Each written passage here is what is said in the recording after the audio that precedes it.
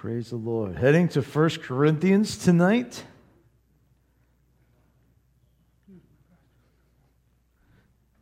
First Corinthians. Continuing our series on this thought of without. Tonight is without love, I am nothing. Without love, I am nothing. We're going to start in 1 Corinthians chapter 12.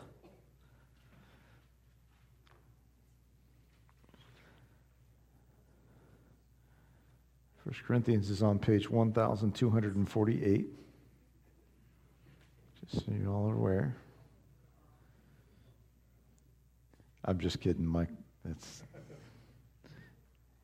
Maybe it is. In my Bible it is, but maybe not in yours. All right. We're going to start reading in verse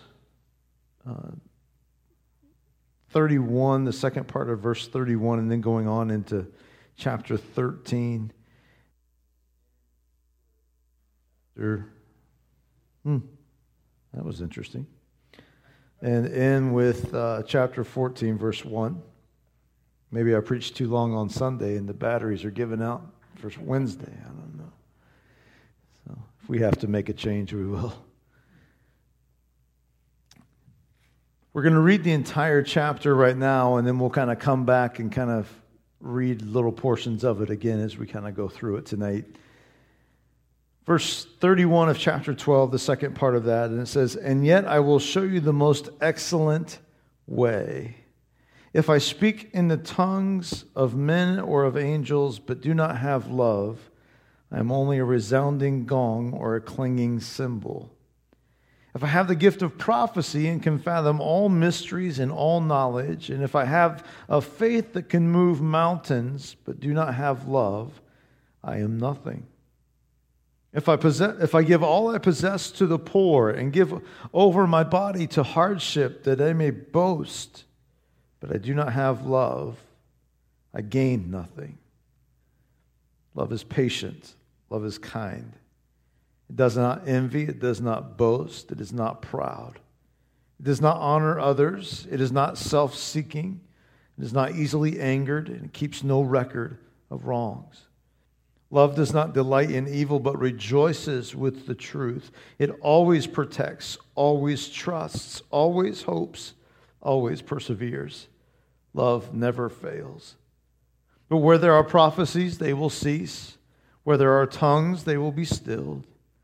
Where there is knowledge, it will pass away. For we know in part, and we prophesy in part. But when completeness comes, what is in part disappears. When I was a child, I talked like a child. I thought like a child. I reasoned like a child. When I became a man, I put the ways of childhood behind me. For now we see only a reflection as in a mirror. Then we shall see face to face. Now I know in part. Then I shall know fully, even as I am fully known. And now these three remain, faith, hope, and love. But the greatest of these is love. Follow the way of love and eagerly desire gifts of the Spirit, especially prophecy." Remember when you first fell in love? How blind you were? Oh, that's a funny thought, isn't it? You're kind of blind to the faults of the people around you and your loved one, and couldn't do enough for them, and kind of get you something else to drink, and kind of make you a sandwich, and now it's get your own sandwich.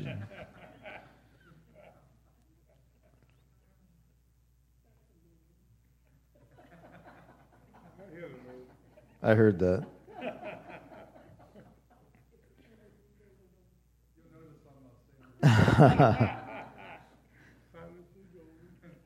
You know, the thing with love is, when love is just a basic feeling, feelings ebb and flow. But when love becomes a commitment and a covenant, that's something that's locked in.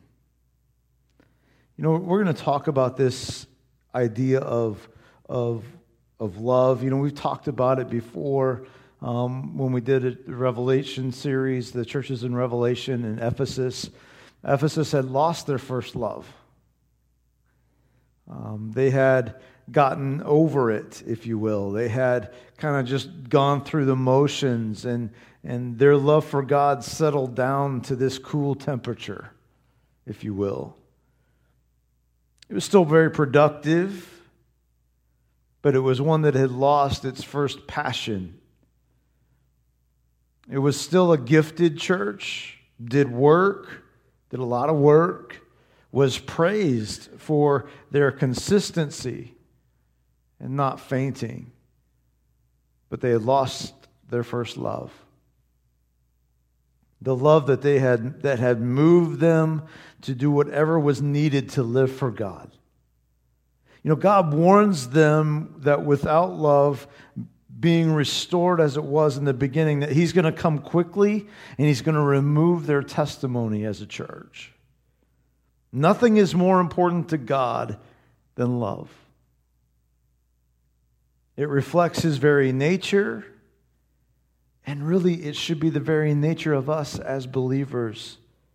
It will be by His love that all men will know that we are His disciples. You know, even Sigmund Freud, who I don't necessarily advocate you go read, but he stated it this way. He said, love is the first requirement for mental health. Love, that feeling of being loved. Being gifted is great. Having all the wonderful programs, that's fine. But you can have all of that stuff, and if you don't have love in your heart, it's all for nothing. And that's where we get to tonight with this text, is that without love, I am nothing. I find it interesting as we look at this passage again and we start studying this scripture. I think everything tonight that we're going to discuss is found right here. I could go all throughout different scriptures. We can talk about how the fact of, 1 John talks about that God is love. The very definition of God is love, and love is really only found in God.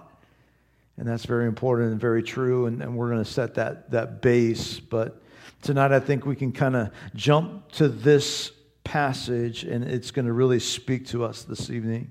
At least I pray it will.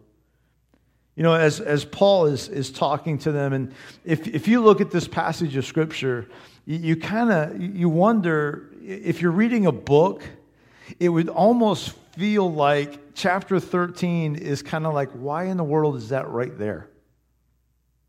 Because chapter 12 talks about spiritual gifts. It talks about the body of Christ. It talks about using spiritual gifts for the body of Christ. And then all of a sudden he hits chapter 13, which is, most of us know as the love chapter. And then chapter 14, he goes right back into spiritual gifts. So you're kind of thinking, what's this doing here? But it was vital, especially for this Corinthian church, that it's right here. See, Paul's not trying to teach the church at Corinthians that they should choose between gifts or love. He's trying to teach them that all the spiritual gifts, all gifts that God gives, must be qualified by love. Everything. The most excellent way. That's the end of this thought, because if you jump back up to chapter 12, it says, now you are the body of Christ, verse 27, and each one of you is a part of it. And God has placed in the church, first of all, apostles, second, prophets, third, teachers, then miracles, then gifts of healing, of helping, of guidance, and of different kinds of tongues. Are all apostles? Are all prophets? Are all teachers? Do all work miracles? Do all have gifts of healing? Do all speak in tongues? Do all interpret? The answer to that obviously is no. But then he says this, now eagerly desire the greater gifts. And then he switches tones and he goes, and now let me show you the most excellent way. The way of love. Paul's saying, let me show you how to use these spiritual gifts. Let me show you the purpose of these spiritual giftings. Because you see, Paul recognizes that the gifts would only divide the church or make individuals arrogant if they weren't built on the foundation of love. And the church at Corinth, studies tell you that that's exactly what was taking place. If you'll read the book of Corinthians, 1st and 2nd Corinthians, you'll understand something about the Corinthian church. Number one, you're going to understand that it's pretty messed up. They had become and accepted Christ, but they had kept most all of their worldly thought processes in the middle, and so they tried to combine the thought processes of both. And how many of you know that the world and God don't do that? You can't take worldly values and godly values and mix them together and have a church. That doesn't work that way. And so what they were doing as regard to this idea of spiritual gifting was they were judging one another and how awesome they were by the spiritual gifts that they had. So if Michael here had the gifts of tongues and interpretation and healing, and I only had the gift of knowledge, Michael was higher on the social status than I was. You understand where I'm going with that? That was their mindset. That was the way that they looked at this, was the fact that these spiritual giftings were the very thing that made you mature. But the reality, what Paul is saying, listen, those spiritual gifts are wonderful as they used in the body of Christ. But if you don't have love when you're doing them, it means nothing. The gifts of the Spirit had become a status symbol. And the church had become divided, and spiritual pride had spilled over into many people that were in the church at that time because they were great at exercising these gifts, they thought, but they were not great at exercising love. Paul's asking them to give up the gifts. He's not asking them to give up the gifts. He's just asking them to quit practicing them out of the context of God's love. He says, let me show you the most excellent way. I want to talk just a little bit as we continue on in this passage, and I'm going to pause here after this segment. But so if you do have some thoughts or questions, just hang on to those for just a minute. But as you look at chapter 13 and you begin in verse 1, you see this. We're going to read verses 1 through 3 again. It says, if I speak in tongues of men or of angels, but do not have love, I am only a resounding gong or a clanging cymbal. If I have the gift of prophecy and can fathom all mysteries and all knowledge and have a faith that can move mountains, but do not have love, I am nothing. If I give all I possess to the poor and give over my body to hardship that I may boast, but do not have love, I gain nothing. Paul's explaining here that these spiritual Holy Spirit gifts without love have no value to the church. Notice what he does here. He says, if I speak with the tongues of men of angels. I want you to look at Paul kind of gives some extremes here. I want you to catch this. When Paul looks at this, and we're talking about corporate spiritual gifts here that edify and lift up the body. And so Paul says, if I speak with tongues of men of angels. Now, if you read Paul's writing, you understand that as far as Paul was concerned, the gift of speaking in tongues in a corporate setting was low on his, scale, I guess. And so he's saying, listen, if you have this gift that is right here in his mind, and now we just read in chapter 14 about the gift of prophecy, right? And he says about the gifts of prophecy, he says, Desire the gifts of the Spirit, especially prophecy. So he puts that one up a little higher. So what Paul is saying here, he's saying whether you do the lowest, what would you would consider the lowest or the greatest, it doesn't matter, because if it's not motivated by love, it's just nothing.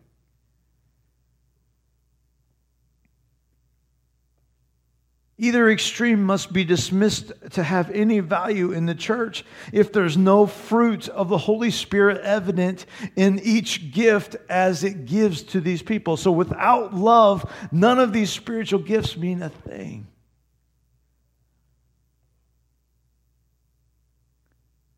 Following this idea of extreme, I want us to look at that. He says, without love, you're just making noise. You're just making noise. Have you ever hit a gong? Have you ever hit a gong? A gong is there's only one good use for the gong, and they found it when they had the gong show. That is really about the only good use for a gong, because the sound of a gong is, it's almost like time's up, boom, right? And when you hit that thing, it reverberates like crazy. Have you ever heard somebody play drums and they hit what we would call a clanging cymbal? A clanging cymbal. It doesn't have the sharp crash, but it's got that clang type thing to it. You know what I'm talking about? It's very annoying. And I don't think it's just annoying the drummers, because when somebody hits that cymbal and it happens, I just, wow, they missed that one, right?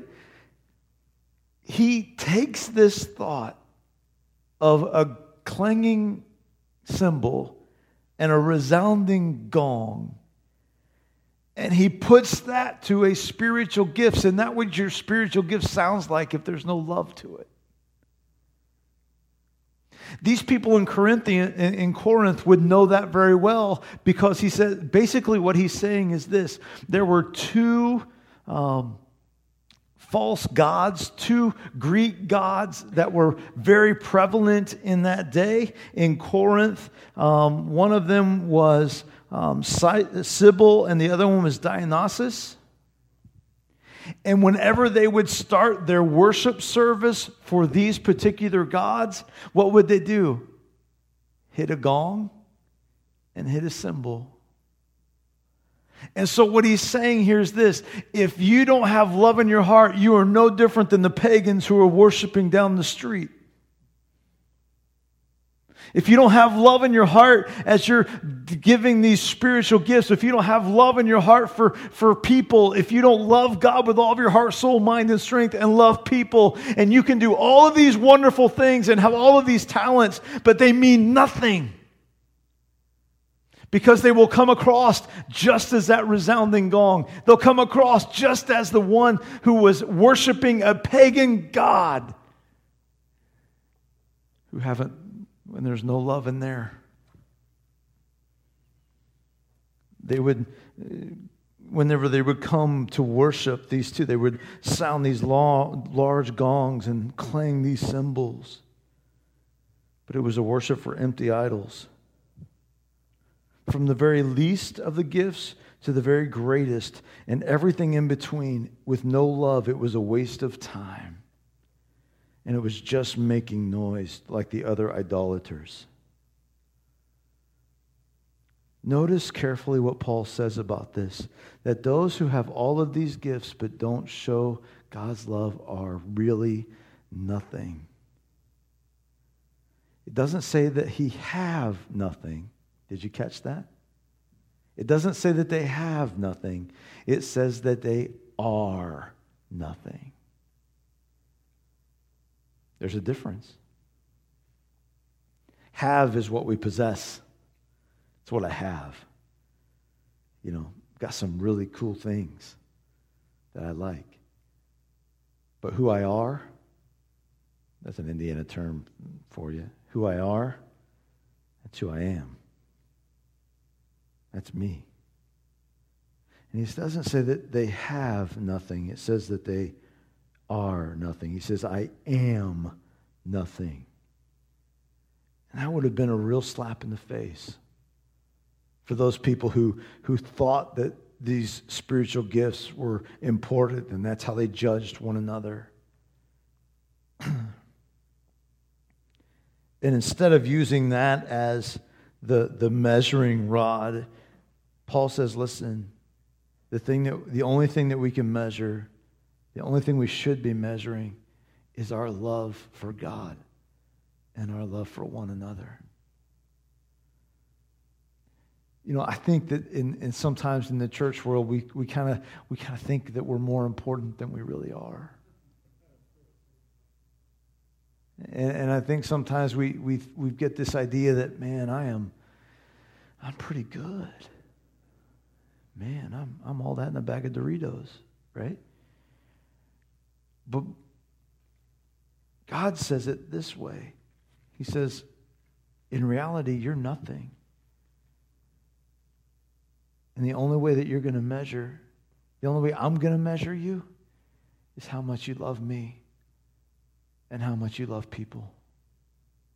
At the end of the day, it doesn't matter how many talents you have, how much ability you have, how many spiritual gifts you have. None of that stuff makes a difference. God's going to look at you and he's going to say, did you love me and did you love people? Because those are the two greatest commandments. There's a passage in Matthew, I believe it's in Matthew chapter 7, and Jesus is talking here as part of the Sermon on the Mount, and there's going to be those people that come up to him, and they're going to say things like this, Lord, we cast out devils in your name. We prophesied, spiritual gift. We prophesied in your name. We did all of these great things. And he's going to look at them, and he's going to say, you know what, depart from me because I didn't know you. It's not measured on things. It's measured on love. Without love, nothing. He goes into another extreme here as well.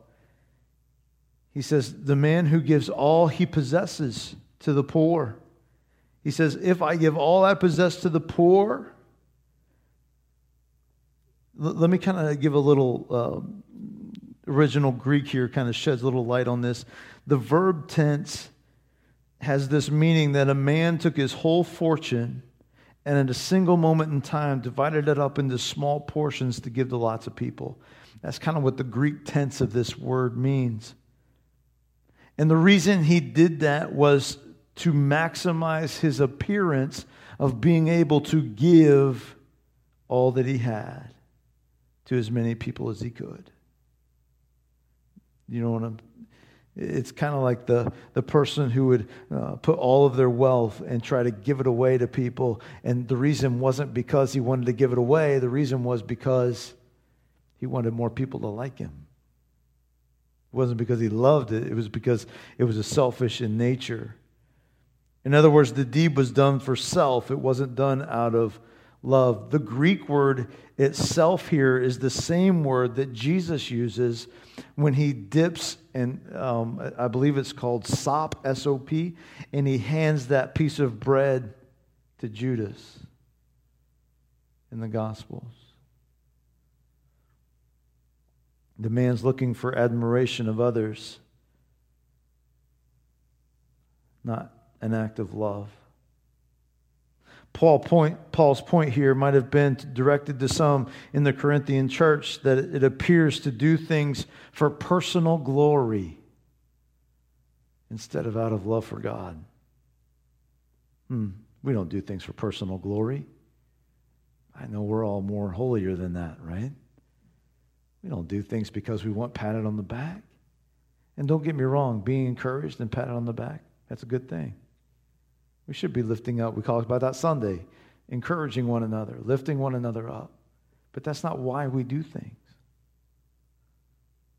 Paul adds one more example of extreme here, and then we're going to just kind of talk here for a minute. This example is, he says this, if I give my body over to hardship, There's one of the translations says this: a man who would give up his body to be burned. Burned.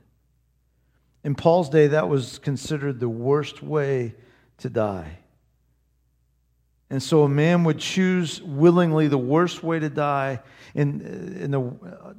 so that he would have been admired as a great martyr. But he says here, even that without the act of love is valueless and self-serving. It takes more than just giving of your life. And so he says personal giving and personal gifts and personal spiritual gifts and personal sacrifices without love leave us with these things. Gifts without love, I'm nothing. Sacrifices without love, I am nothing. And even in Indiana, nothing plus nothing equals nothing. And so he says, hey, listen, I need to show you the most excellent way. I need to show you what this is really all about. That love must be the foundation of not only the spiritual giftings of what that we're talking about here in chapter 12 and 14.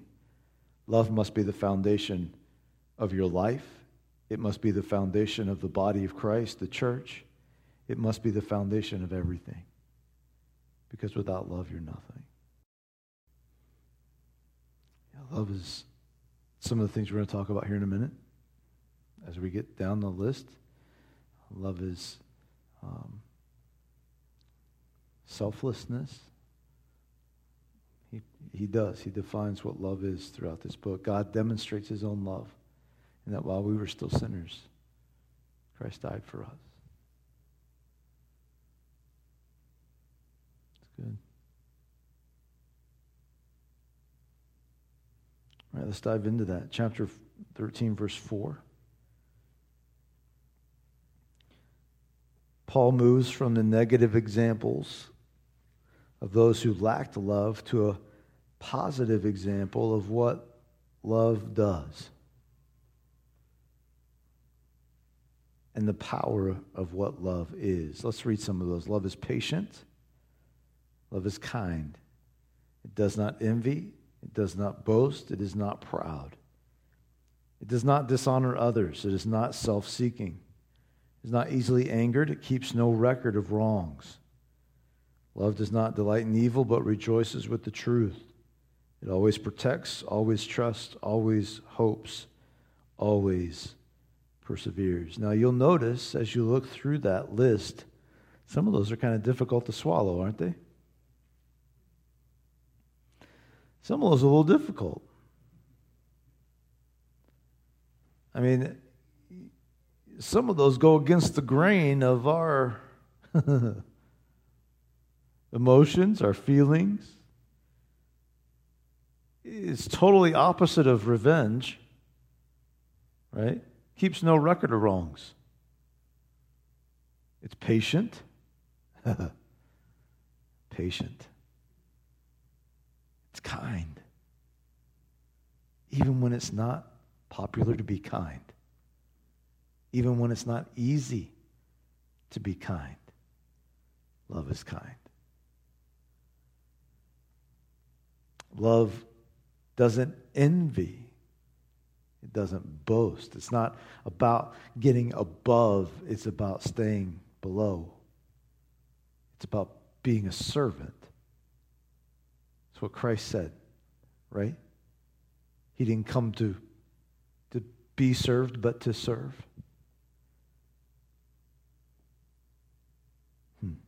Could you imagine if the body of Christ demonstrated this kind of love?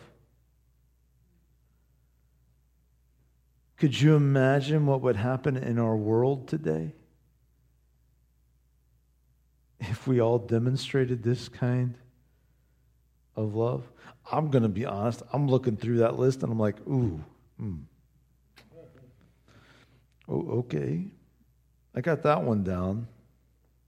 I don't know about some of these. I'll have to work on some of this, right? And if we're all honest, I'm sure some of these things are difficult for us. Always protects. Always trusts. Trust is a big issue for a lot of people. Love always trusts. And it always hopes. It always perseveres. My goodness. Freedom from just the thought process in this for me, sometimes it's just the freedom from being angry alone. When it comes to developing that in your heart would go a long ways in healing a lot of people. And freeing them from and healing them of all kinds of emotions that they've gone through.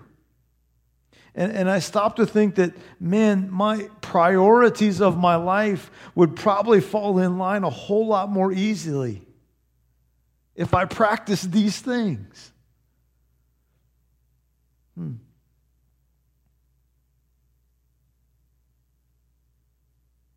Paul explains, he says, listen, these attributes, if they are practiced, love will be the real evidence of it. I mean, these kind of things here, as he's going through this, think of what we just talked about. Think of what the thought process in the Corinthian church was. And then he gets to chapter 13, verse 4, and he starts to spell this out. And he says, listen, love is not self-seeking. Love does not have a status. Love is not built on, I've got more spiritual gifts than you do. That's not love. Love's not selfish. And then he goes on, and I love this passage, and as he goes on to talk about this idea of spiritual gifts, he comes back to that again. In verse 8, he says, love never fails, but where there are prophecies, they will cease. Where there are tongues, they will be stilled. Where there is knowledge, it will pass away. For we know in part and we prophesy in part, but when completeness comes, what is in part disappears. What he's saying here is this. Love is what's eternal. The other stuff is temporary. Love is the thing that's eternal. Spiritual gifts, all of those things, he says, prophecy and tongues he says all of that stuff, knowledge, all of that stuff is temporary. Those gifts exist for the here and now. But they will cease when Jesus comes back. They serve a purpose for the church now. But whenever that takes place, it will be over because love is the only thing that endures forever. It doesn't pass away. All of those things that he talks about here are wonderful. All of those spiritual gifts are great. All the things that we do for the Lord is noteworthy and it's great. But the idea here is that all of those things are temporary. The only thing that lasts is eternity, is love. I mean, think about it for just a moment. If you are the person that just does something for somebody just because you want them to see you, or you're just doing something to fulfill a role and there's no real love for that individual, they know that. They know that. I can come up to somebody and say, I've got a spiritual a word that God gave me for your life. But if I don't have love for you, what does that matter? The kingdom of God is more than just these ideas of what we do. It's who we are. And if you'll read your text, if you'll read the scripture from cover to cover, you will find that there is one thing that is constant, and that is this idea of love and relationship. Because God desires for us to have a love for Him that is so on fire, so passionate, so intense, that it drives us to the place of being passionately running and chasing and going after Him all the time. But our sinful nature doesn't want us to do that. It wants us to be more consumed about us. Now, I don't know if you've ever experienced this. He talked about marriage counseling and that kind of thing, and I've done my fair share of some of that too. Not probably as much as you have, brother, but I've done some of it. And I will say this, most of the time, I'm not going to say 100%, I'm just going to say most of the time, when marriages cease to work, it's because we stopped thinking about the other person and we only started thinking about us. What do I want? This isn't working for me. This is not what I thought it was going to be. And we stopped the relationship aspect. And we started just making it selfish. And the sad thing is that same parallel happens in our relationship with God. Because all of a sudden we start thinking, well, God, you didn't do what I asked you to do. God, you didn't answer my prayer the way I thought you should have. God, I don't know where you are. I don't feel you anymore. As if God's on some puppet string for us to do what we beck and call for Him to do. And the moment we stop, your relationship with God stops being about relational connection and starts being about what God can do just for you, you're in trouble. You're in trouble. And what saddens me, and I'm going to get on a little soapbox here a little bit, is that all right? What saddens me is we hear so many things preached that say, well, God wants you to have this big car. God wants you to have this awesome thing. God wants you to, you know what God wants you to have? Him.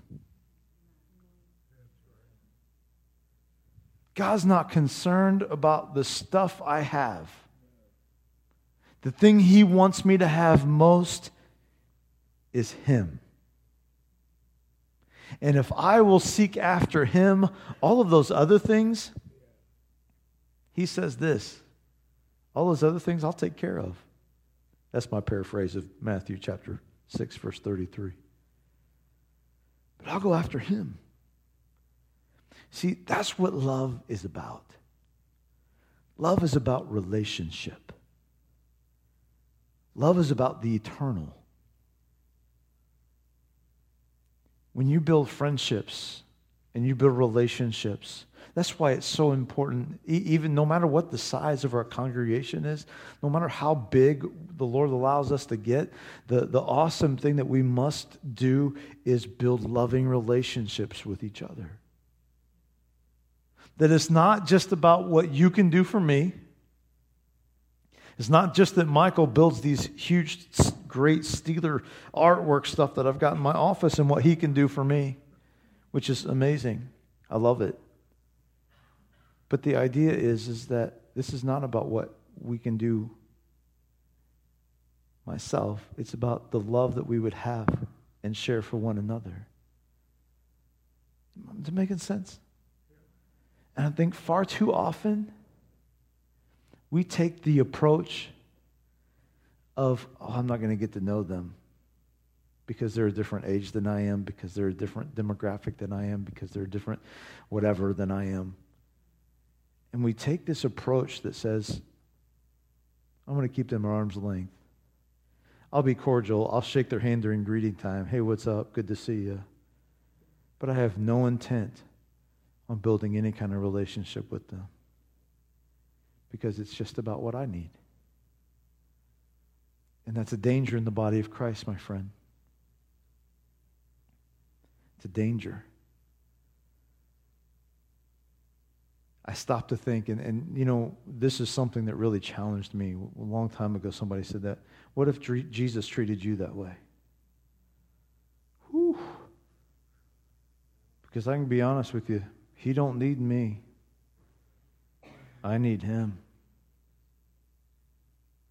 And so this idea of relationship, this idea of eternal things, building on things that are eternal, that's what he's talking about here in this passage. He says, all of those things, all those spiritual gifts, all the stuff we talk about, man, those are temporary. But someday, the love is going to last. The love will last. Any thoughts? Yeah. Yeah.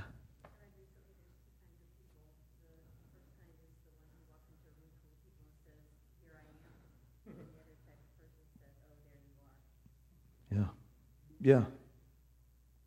And which one is the one that we want to be around? I stopped to think, he goes on. Oh, sorry. I was moving forward. Sorry. Anybody else? Sorry, I'm just moving right into it. I mean, you just think about it. God created man for what? Relationship. Man fell, and as soon as man fell, God made a promise to man to do what? Reconcile relationship. Jesus comes to do that. Now, the thing that God gives us is this idea that we don't have to. You have a choice. He doesn't make us love him. But man, when you do, and you go all in, it's love, man. Yep, it's good. All right, let's finish this thought process. He goes on to make this thought. He says, when I was a child, I talked like a child, I thought like a child, I reasoned like a child. When I became a man, I put the ways of childhood behind me. Think about kids. Kids are concerned about what? Themselves. What they want. Their immediate needs, right? Kids are selfish. Is that what we're saying? Oh my goodness. Kids are selfish. Well, usually, unless you have like this super spiritual kid, most of the first words that were kid were what? Mine. Mine. No, mine. Right? And so that's pretty true. This is also with kids. If you were to, with a little kid, if you were to take a nice piece of chicken and green beans and all the trimmings and put it in front of them, and then you on the other side you put like this big old Snickers bar. What are they taking? It's the candy, right? They're taking the candy most of the time. Now, we were really blessed. Our kids, for their birthdays and stuff, we'd always take them out to dinner.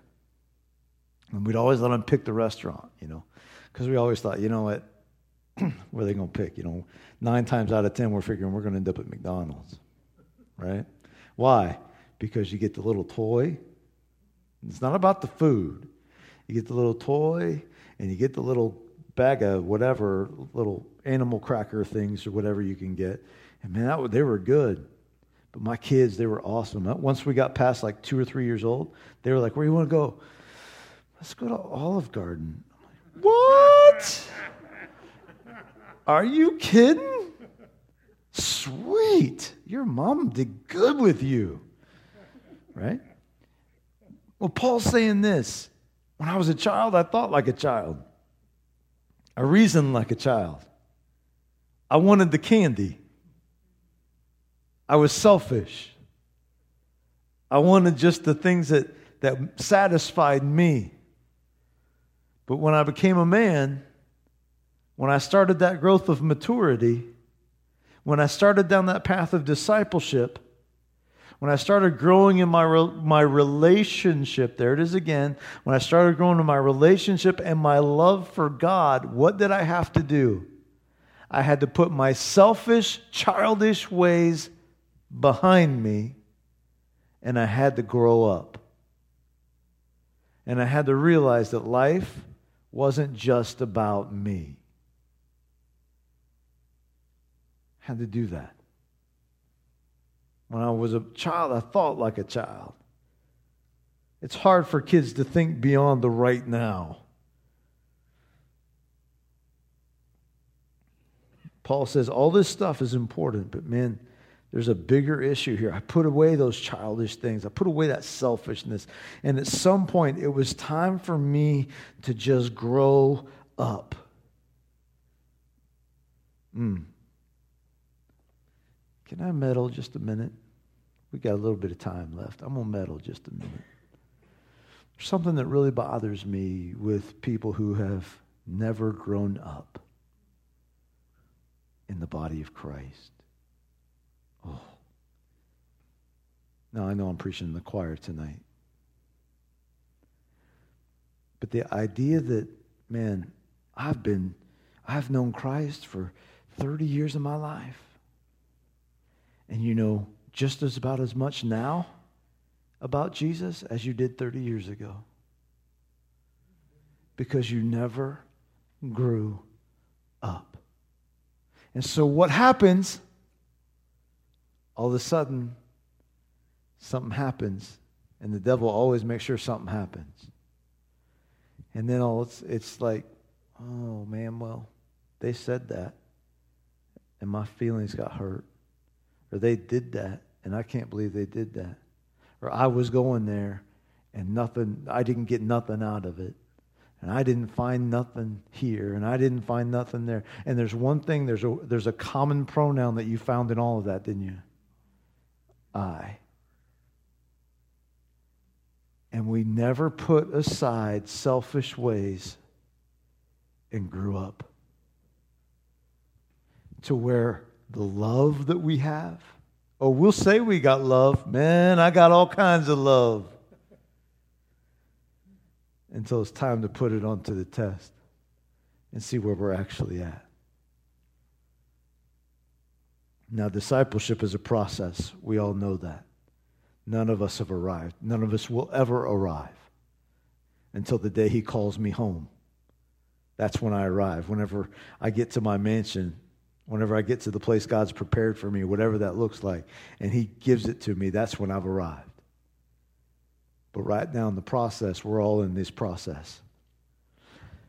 But I challenge you with this, and this is what Paul is saying here. He says, when I was a child, I reasoned like a child, I thought like a child, I acted like a child, but when I became a man, when I started to grow up, I had to put that selfish way behind me and start to grow in my walk, in my relationship with Jesus. I had to love. I had to practice these love traits. Love is patient. Love is kind. Doesn't envy. Doesn't boast. Isn't proud. I had to go through all. It keeps no record of wrongs. I had to grow into that. It doesn't happen immediately. But I should be growing in that. My prayer for each one of us that sit in this room, and I'm going to close tonight with this thought. My prayer for each one of us in this room is that your relationship with God by July the 12th, 2018 is farther along than it was July the 12th, 2017. Because you have grown in relationship. You have grown in love, in eternal things.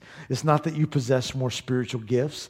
It's not that you have more things to put on your belt. It's that you love Jesus more than you did yesterday. It's that you've read His Word and grown in Him and know who He is and what He's about more than you did yesterday. And it's this idea of growth that not only builds a strong church, but it builds a Christian who develops not only a passion and love for God, because when you get this right, God puts it in your heart to do this right.